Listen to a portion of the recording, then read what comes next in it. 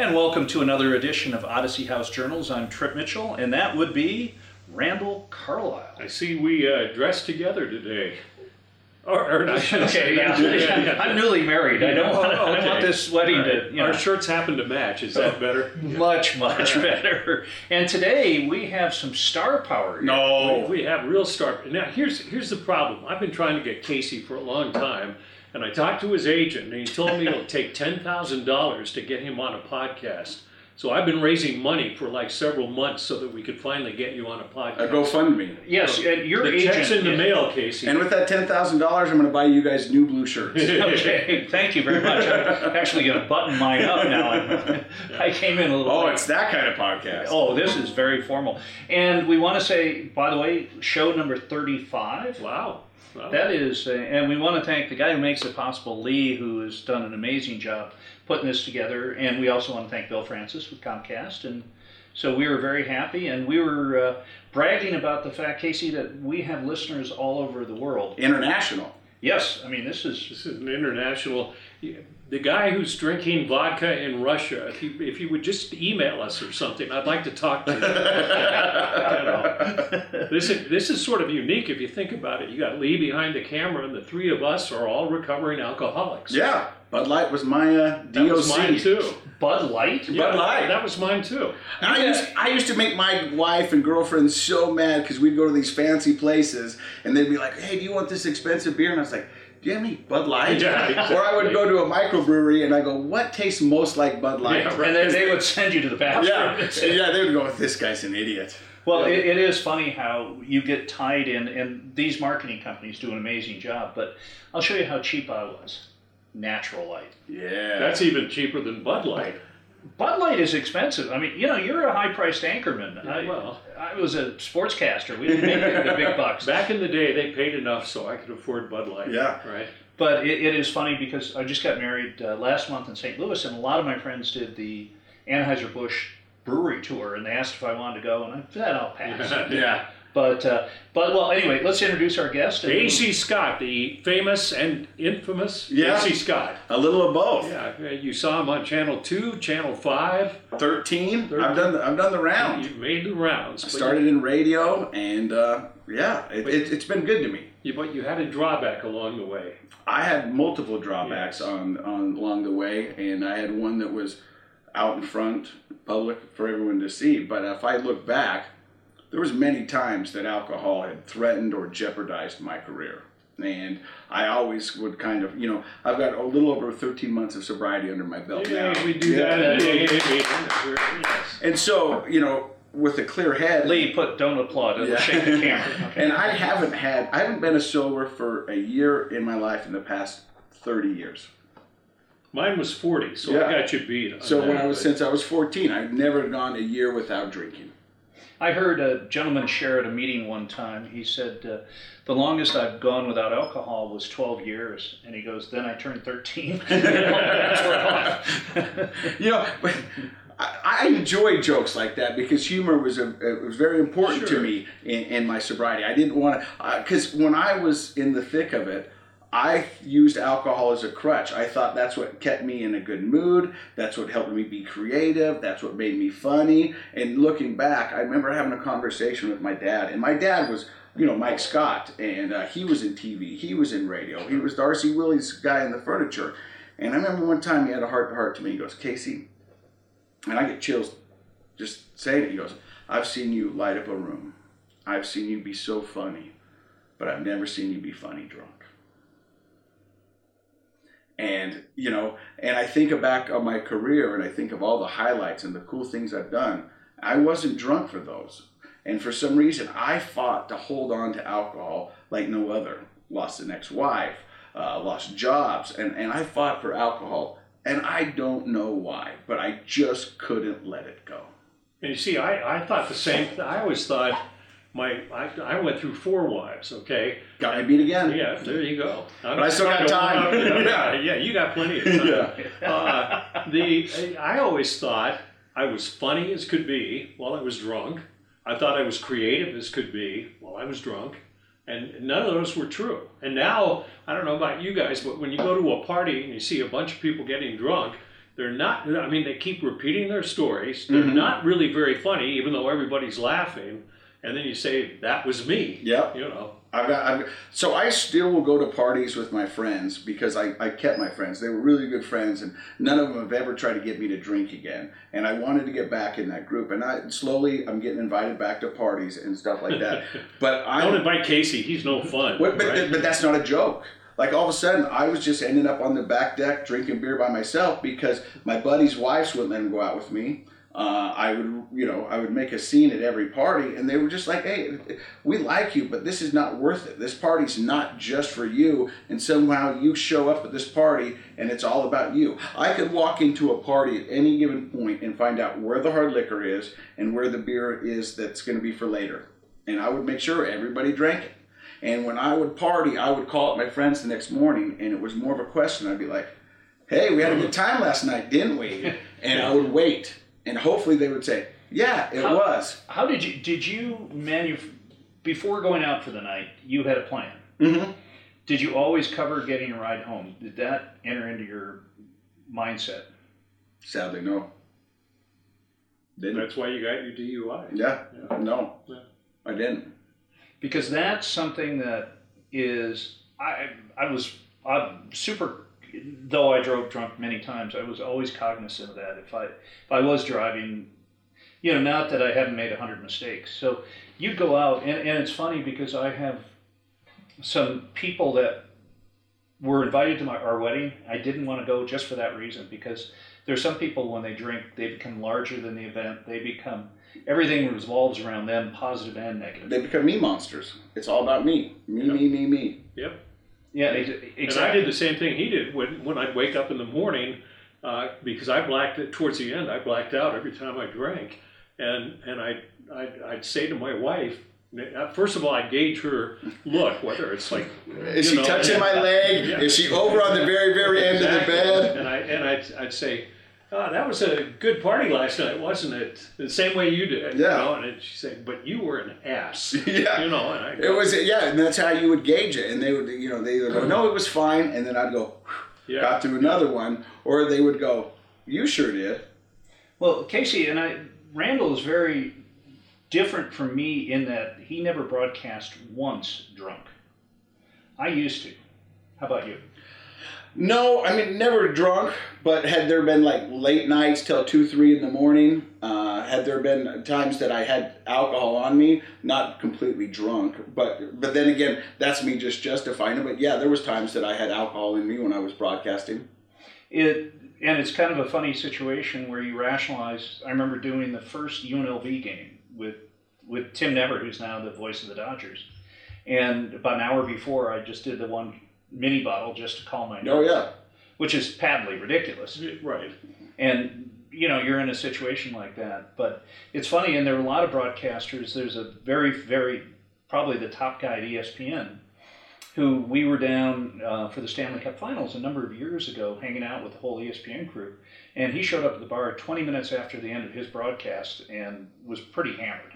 So you know that he was on the air drunk. And Harry Carey, there are a lot of... Yeah, you look back to the movie that made $1 million, Anchorman, with whiskey on the side and wearing shorts and a tie up top and smoking cigarettes. I've been in this industry 23 years, and they go back to when you guys were in your heyday. Yeah. And it was like that. It was there. I remember when I first got into the news, they go, "We just stopped smoking in the newsroom." Right. And that was a big deal. And when I was first into radio, they're like, "You can't smoke in the studios anymore."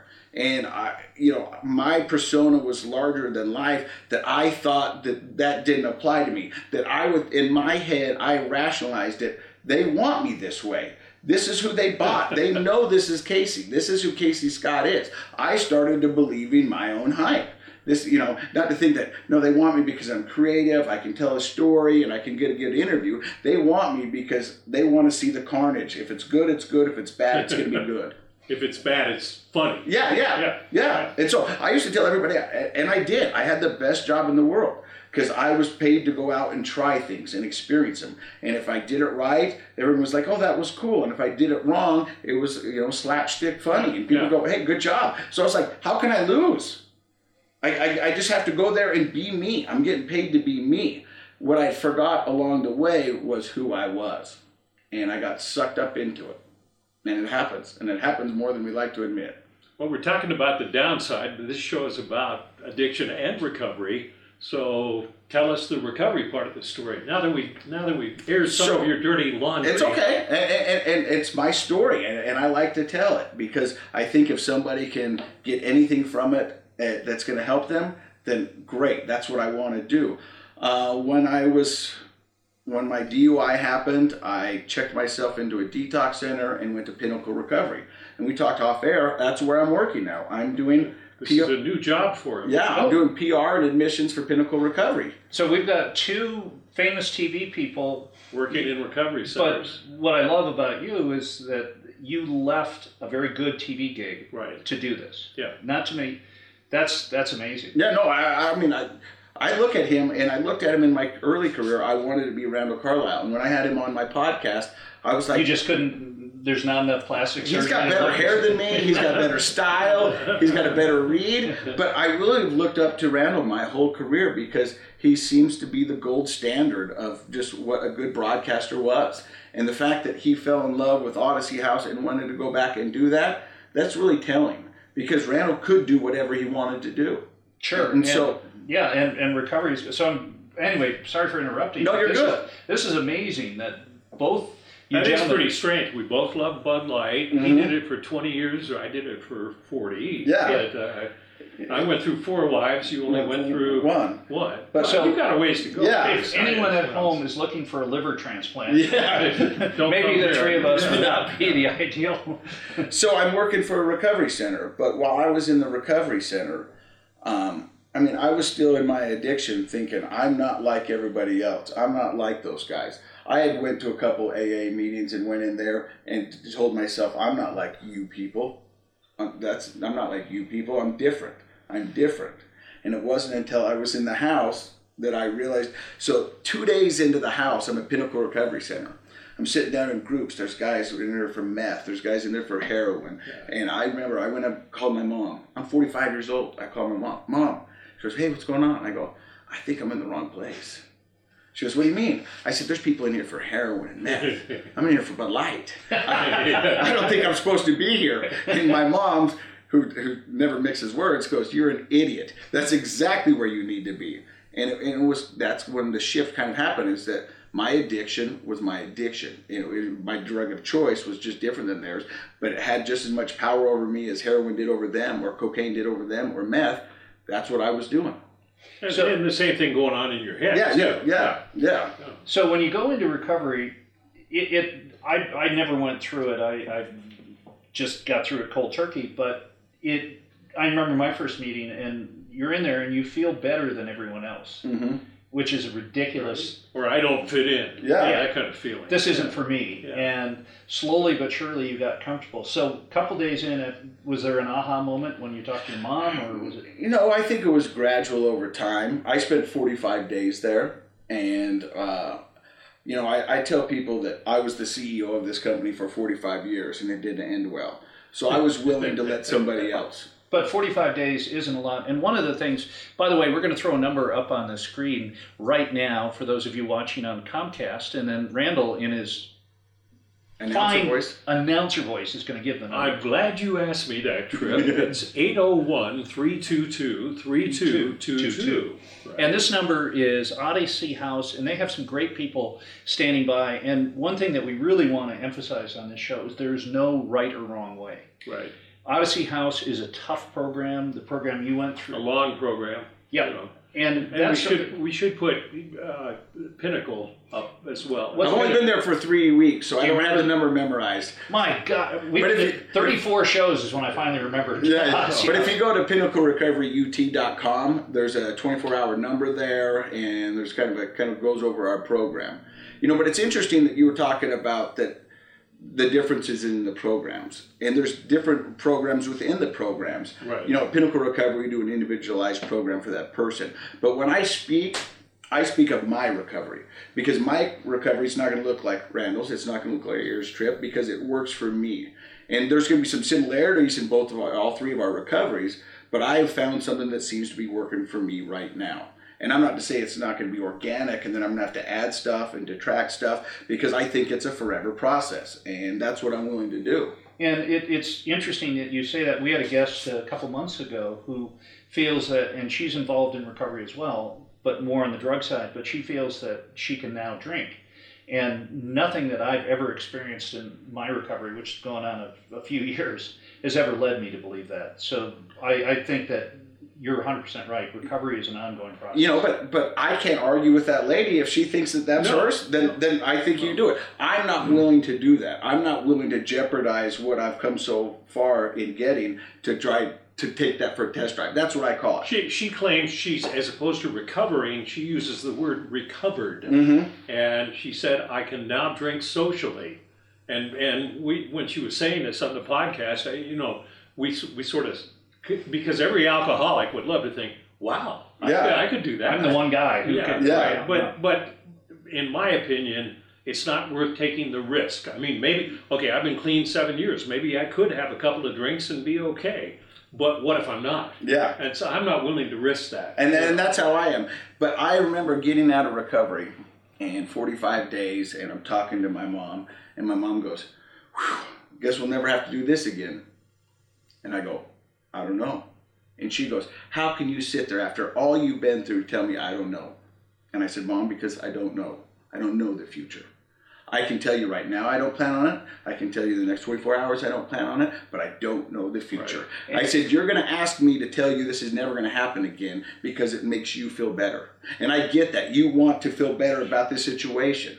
But that puts a lot of pressure on me, because I can already hear in your voice, if something ever to happen, go, I told you couldn't do it, and that's it. And I was like, I don't want to have that pressure. So when people ask me, I go, I don't know. I'm just done right now. Right. And that process is in my brain, and that's what works for me. When I hear other alcoholics talk, or drug addicts, when you hear the people that have a lot of sobriety underneath them, 10, 15, 20 years, who go back out, and going back out is the term that we use for someone who drinks or drugs again. You hear that scares the crap. Me too. So you can never get complacent. I remember when I first got sober, I would share that I would much rather have alcoholism as a disease than cancer, because through willpower alone, I can theoretically beat. And I've had cancer. You can't cure it, but you can deal with it, right? And I've had cancer, and I think in some respects, cancer, if you treat it and you get lucky, there's a finality where there isn't with alcohol. And it's something that I'll go weeks at a time not even thinking about it. And then all of a sudden you get a little trigger. And someone said to me once, it's that time that you have of sobriety that allows you to get through the tough parts. Most of the time, not drinking after a certain period is pretty easy. No, I've found it surprisingly easy not to drink. I mean, I really have. And sometimes I feel bad because people want it to be a little bit harder. But for me right now, it's really easy. There's a term called the pink cloud. Yeah. Are you still going through it? No, I got out of the pink cloud pretty quick. Pink cloud is when you first get sober. All of a sudden, when you make that commitment that you really want to do this and make a lifestyle change, all of a sudden things are rosy. Yeah, God, life is wonderful. I'm never going to drink again or drug again. The pink cloud does leave. Yeah, well, and mine left pretty quick. I think it's to go back to, remember when you were a kid and you go to a Rocky movie? And then you'd come out and you're like, I think I can box, because you just saw this inspiring story and you're ready to take on the world. And then you fight with your brother and he whoops you and you go, oh, I guess I'm not a good boxer because I've seen the movie. But it's the same thing with recovery, because you're in there. It's a controlled environment. They're giving you all the tools. Everybody else is on the same page. And you're like, yes, this is great. I can do this. And then you go out and then all of a sudden the real world smacks you in the face. And you still got to pay your mortgage. You still got to pay your alimony. You got to find a job. Your kids are still mad at you. The world hasn't forgiven you yet. And so all these things happen. And so you go, oh, this is not what I thought it was going to be. I got sober. You guys told me everything was going to get better. And it's not. That's what I want to mention. So you were in for 45 days. There are a lot of programs. There's recovery centers you see on TV where it's 28 days. 28 days. Yeah. And my sense, and this is just for me, is that you need to plan on something maybe a little longer. Yeah, and there's things called IOP, intensive outpatient programs. There's 12-step meetings. You need to have a plan after you're out of it. And if you want to get into the logistics of recovery centers and the insurance and all that stuff, it'll drive you nuts. Yeah. And sometimes that's all your insurance is going to pay is for 28 days. Sure. So would you take 28 days or no days? I'll take the 28 every day. Yeah, you're going to have some people talk to you about some things that Yeah. have gone on. I mean, Yeah, and they're going to give you some benefit. tools. But yes, you need to have an aftercare plan. You need to have a plan. And I think a lot of times people will leave a recovery center and not have that plan and go back into their old situations and think things were going to change, and they haven't. It's got to be a lifestyle change, is what I believe. Yeah. You've got to adapt and figure things out. When I went through treatment, I remember the first time I did, they said, you got to clear all the booze out of your house. And I said, why? I said, okay, I'm not going to drink it, but we have friends over and stuff who drink. Yeah. And they said, really, you got to just clear it all out. And I did, and I thought that. And I relapsed after 9 months first time through. And second time through, I cleaned all the booze out of my house. And I think there's certain people that you need to know your own self, and you got to know if that's a temptation. When I got out of recovery, I'm the type of person that I had to do things that I did drunk, sober, and make sure I still liked them. So the biggest test for me, and this sounds silly, was going golfing.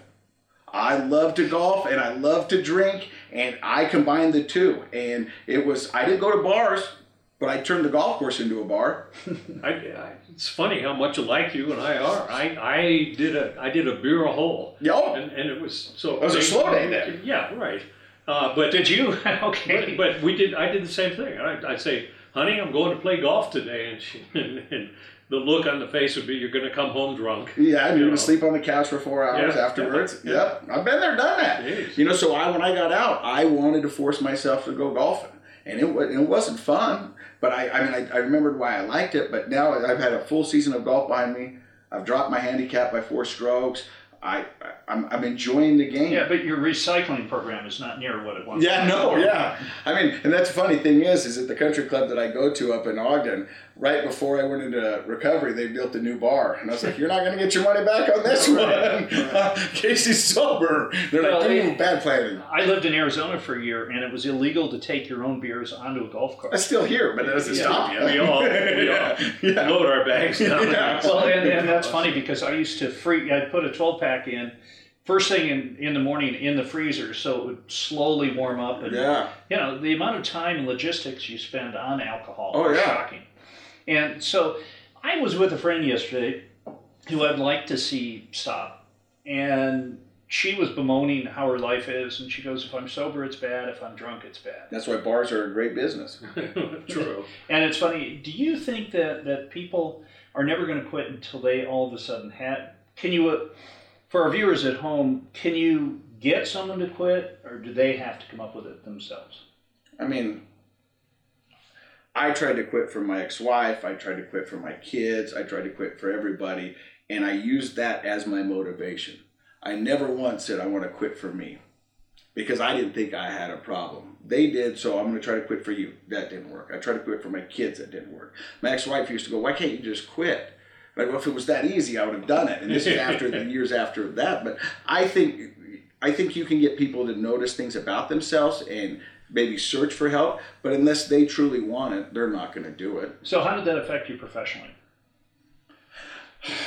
I had a pretty good career and did a lot of amazing things. And I talked about this on my podcast.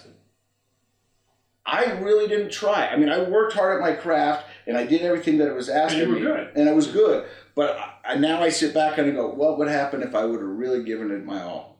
Where would I be today? What could I have done? And you can't live in that space. But, I mean, I've lost jobs because of it. Is that specific? I mean, yeah. What did they say to you? That you can't be here. I mean, it was in my contract. Well, we all had a morals clause in our contract. If you bring disrepute to the station you're working for, they can get rid of you. So where did you give us a couple minutes where you started and where you ended up? So I started up at Utah State. I was in a fraternity. And when I was 19, all my older buddies would go to the bar. And I couldn't go to the bar until I came up with an idea. I'm a DJ. So I would DJ the nights at the bar, and they never ID'd me. Aha! So I did that. We are very So inventive. kids, if you're out there watching, Yeah, but then now they ID DJs, and everybody's a DJ. So I DJ'd there, and my dad was in TV and radio. And when I got out, I got into radio down here in Salt Lake.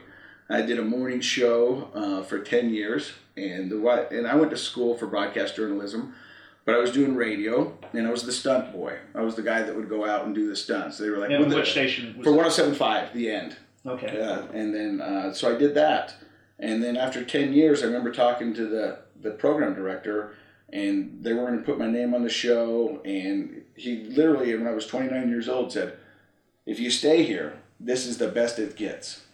Perfect. Yeah, so this is the best it gets, and I said, "Thank you." I shook his hand, and I left. And he goes, "What are you doing?" And I go, "If this is the top of the mountain, I'm 29. I've got to go somewhere else." Well, at 29, that's a lot of longevity in radio. Yeah. Radio is measured by the days, Yeah, rather than yeah. years. So do you think that if you were not drinking, that you would have been more aggressive and maybe... No, I think that I had ran my place at that course. I mean, I think that they weren't going to it wasn't going to become the Casey Scott show. It was the Chunga and Mr. show. And those were the two guys. I love morning radio. Yeah. And Randall started at the #1 station in the Midwest, and CKLW, and the morning names of the shows are crazy. And I did morning radio for 1 year. It killed me. Oh. It's hard to have fun the night before when you've got to be up at 2. Well, sometimes you just kept the party going. yeah. I got in some trouble for that. Yeah, and I had gotten some trouble for that too. So after I left radio, I used to fill in for Allie McKay, who used to be on Fox 13. Right. And so I would fill in for hers, and so Channel 2 were getting ready to put their feature person on there, and I auditioned and got the job, and then I stayed there for 12 years, and my job was to go out there and experience life and showcase little businesses that don't have an advertising budget, be a part of the community. And I remember my boss goes, "We want it to be anytime anybody sees Casey on TV, they're having fun. That's what your job is. We want it to have fun because the news is so dark." And Channel 2, I've noticed, I lived here for 6, 7 years in the 80s, and then came back a couple of years ago. It used to be none of the stations mentioned alcohol or anything, and now when I moved back, I noticed that they'll mention beer. The market has changed. Well, I think Or that- coffee. Yeah, Yeah. and I think that's just the progression of Yeah. the society now. And yeah, so then I did radio and TV, and then it all came crashing down. Tell me about the crash. So I was just coming home from a day of golf and got a DUI and ran into a family, and yeah, it wasn't good. And I remember laying down on my back, staring up at the sky, and sirens are flashing, and at that point, that was my rock bottom. And I could have been in prison, I could have been in jail for the rest of my life, and somehow I got a second chance. And at that point, I decided I was going to do something good with this second chance, and that's when I came up with the podcast, to share people's stories and show them that recovery is possible.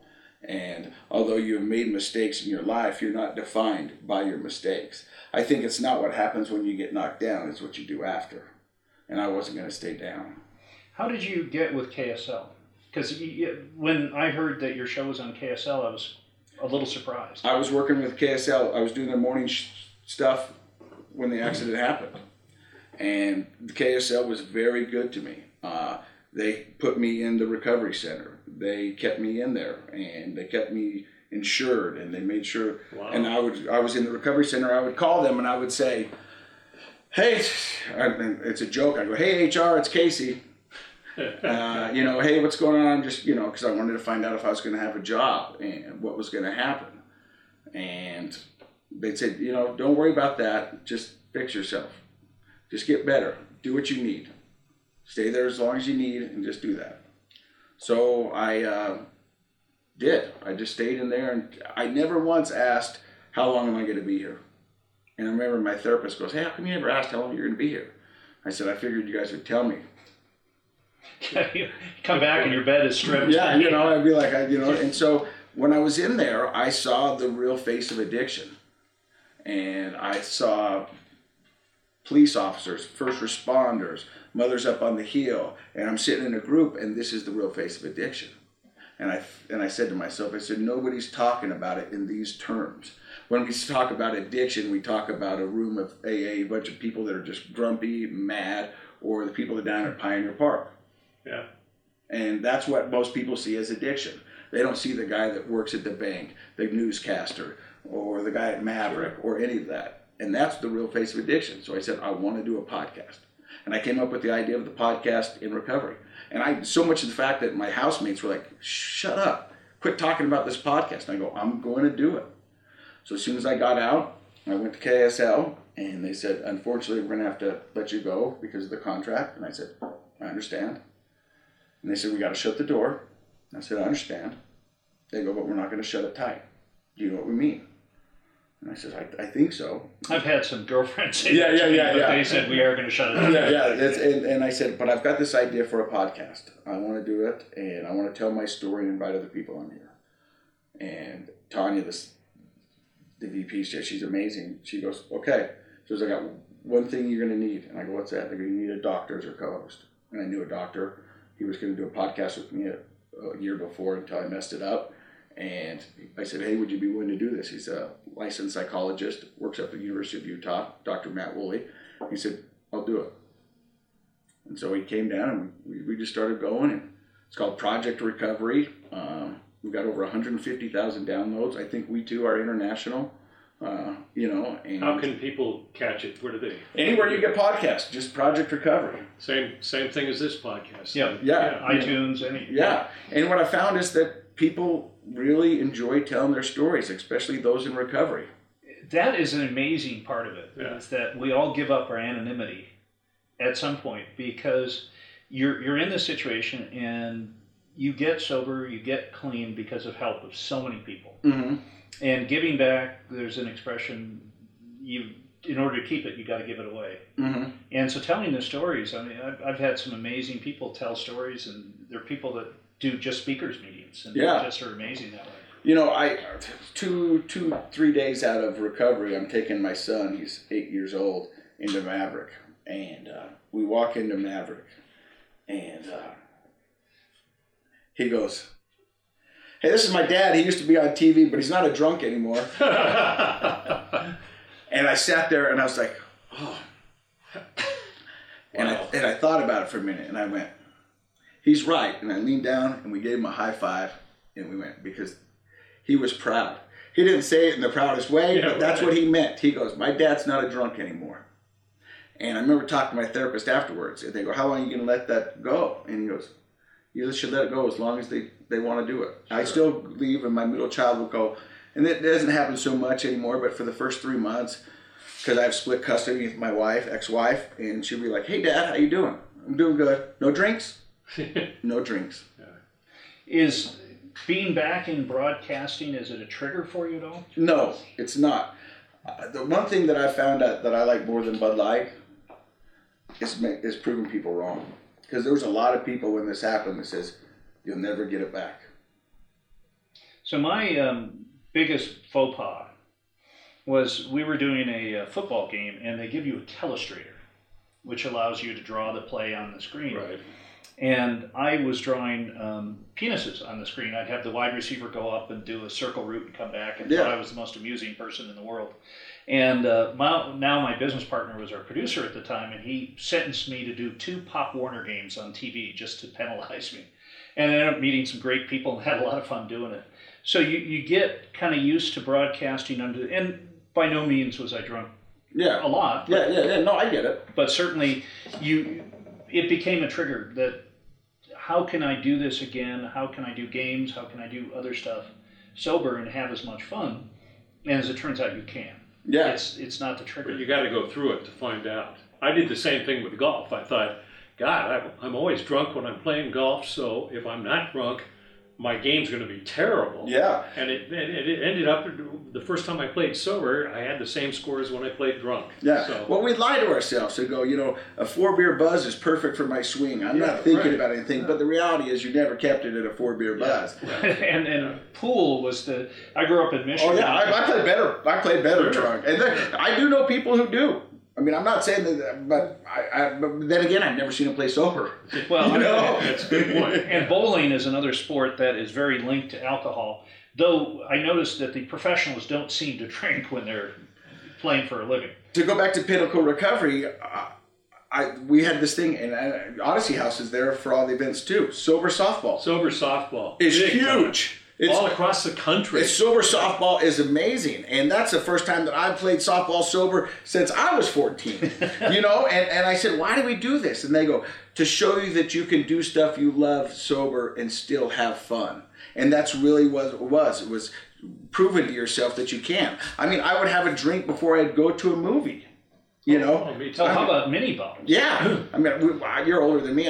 We never had many bottles. Mini bottles were God's But way of they saying were that. good. But skiing was the same thing. Absolutely. To have 2 beers in here and then go do 2 runs and then go there. I mean, you just associated everything. So now I just associate different things with it. And this year I'm taking my kids. We're all getting season passes, and that's what we're going to do. And we're going to create new adventures, you know, where it's not alcohol. But I think for the longest time, I say alcohol was driving shotgun with me, but in all reality, alcohol was driving. Yeah. I was riding shotgun. So working for Pinnacle House, tell me about, I know you've only been there for a couple of weeks. Do you get up in the morning and are you excited to go to work? It's amazing. I was telling Randall, I drove a kid today from Ogden to the center and had 45 minutes with him. And the reason I chose Pinnacle is because I've been through the program and I know it. And this kid looks at me and goes, why are you doing this? And I go, because somebody did it for me. And he goes, thanks. And that's really, That had to be one of the scariest 45 minutes of his life. Oh, but the thing is Sure. I'm talking to him and I go, I was just there where you were a year ago. And I can relate. Your head's swimming. You're trying to figure it out. You're going to a new place. You're scared. You're scared. How old was he? He was mid-30s. Okay. Yeah. So all of a sudden, and you go from being maybe the king of your world, and it's a world that's slipping, Yeah. to going into recovery. That has to be so scary because, you're Yeah, I mean, I still had 3 kids. I had an ex-wife. I had a house payment. I had alimony and all that. And then I find myself at 45 in a detox center having to call my mom going, hey, Mom, will you go look at this recovery center? I'm supposed to be the man of the house. I'm supposed to have this all figured out. And the reality is I don't have any of it figured out. And I'm lost. So I have to call my mom and go, I know, it's your 45-year-old son. Would you go look at this place and tell me if we can do this? And she probably was one of the best phone calls she's ever gotten. She wrote on Facebook, and I mean, I didn't think I'd get so emotional on this, but she wrote a letter to Pinnacle Recovery and said, thank you for giving me my son back. So we're going to post on the screen how people can get the website for Pinnacle Recovery, Yep. Certainly. as well as Odyssey House. And again, the reason that Randall and I are doing this podcast along with Lee, our producer-director, is that we have been helped by a lot of people who, and I can remember, I'm somewhat of a yo-yo. I've been in and out. Yeah. And your big regret is someone spends a lot of time working with you. You go back out and you're so embarrassed to go. I've switched meetings. I've done a lot of things, but they all want you to succeed. And it's non-judgmental because they know this is a very difficult thing. And there is no one center that works for everybody. I mean, so you need to do research and find out what's best for you. And I would suggest doing your research before you need it. Well, no, Casey.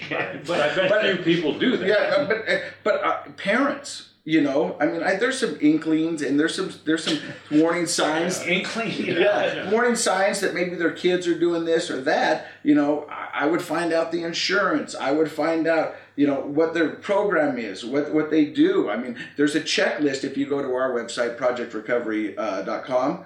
That will have a checklist that you could spend an afternoon and call these. We did that thing up at We Are One Recovery in Ogden. It was a great resource for families to come in here, and they all walked away with a binder, a just-in-case binder. Good idea. That you might need. I hadn't thought of that. Yeah. And so in your situation, you're out, you're working for a place that you love, Mm-hmm. you're doing a podcast that's making a difference. 150,000 downloads Yeah, means that this is not casual people listening. yeah. That means that people have heard your show, and have recommended it to other people, and it's kind of spread organically. But it's not my show. It's the addicts, the loved ones that come in that share their story. I'm just lucky enough to be the guy that's asking them the questions. Right. But it wouldn't be what it was if it wasn't so many people coming forward and sharing their story, and that recovery is possible. One of the things that I've learned from this show is that the church is much more active in LDS Church in recovery than one would have suspected. Yeah. As being a non-member, and we met a couple weeks ago. We had a woman who's actually doing her mission to spread the word of recovery within the church, and that the church is recognizing that you can be great on Sundays, but there are challenges. Yeah, we've had a couple of people on the podcast where the church has implemented their own 12-step, and so they've got their own. Right, it's their version. Their it's version pretty of it. similar. Yeah, it's very similar. They give you a workbook, but it's just understood who your higher power is. Right. But I've been in meetings where people, before they want to get the message, they're going to spend 3 months arguing about who their higher power is. It is amazing. And yeah, I remember my first sponsor, and the God thing, part of a 12-step program is recognizing a higher power, but they don't specify who that is. Or no, and I think that's been changing. In the beginning it was. I think you go back to saying the church is more accepting. I think the world's more accepting. I think it's becoming more of a conversation than a backdoor conversation. And like we say in addiction doesn't discriminate. It does not. I mean, I don't know how many times I would hear this, like they go, "Oh, that happened to Casey? Oh, he comes from good parents. He comes from such good stock. Like that's why I shouldn't become an addict, And the reality is that those people, all of us are clients of addiction, or possible clients of addiction, I should say. I promised him I would get him to a meeting at KSL, so we need to. Okay, we need to. We have had a wonderful show. Yeah. Thank you very much. Appreciate it. Thank you so much for coming on. Casey, I appreciate it. Well, don't leave. Don't hug. Don't stay right here. We're going to do our team picture. My gosh. Bud Light. Yeah. Decades of drinking. Golf. Yeah. Boy, I'll tell you. I didn't hang out with you because you'd be competition for the ladies. Well, there's good rationale there. So we've got a couple numbers up on. We have Pinnacle House's number up, and they have 24-hour. It's not Pinnacle House. It's Pinnacle Recovery. Pinnacle Recovery. Yeah. I get the name of our show wrong. That's all right. It's Odyssey House. Yes. Odyssey House, Pinnacle Recovery. That's it. So the number's up on the screen, and you have someone answering the phone 24/7? Yeah, there's someone there that will answer the phone. Perfect. And the reason to pick up a phone and call is not that one place is better than another, but just talk to someone. If you've got a loved one, if you're concerned about it, there are so many people in Utah who are out there to help. Yep. And that's the amazing part, and people are willing to do it. Randall, show number 35. We have our guest for show 36. And here's the check for $10,000 that your agent needs. Yeah. It's in the mail. Yeah, of course it is. Casey, thanks so much. We'll see you next time. Take care. Goodbye, everyone.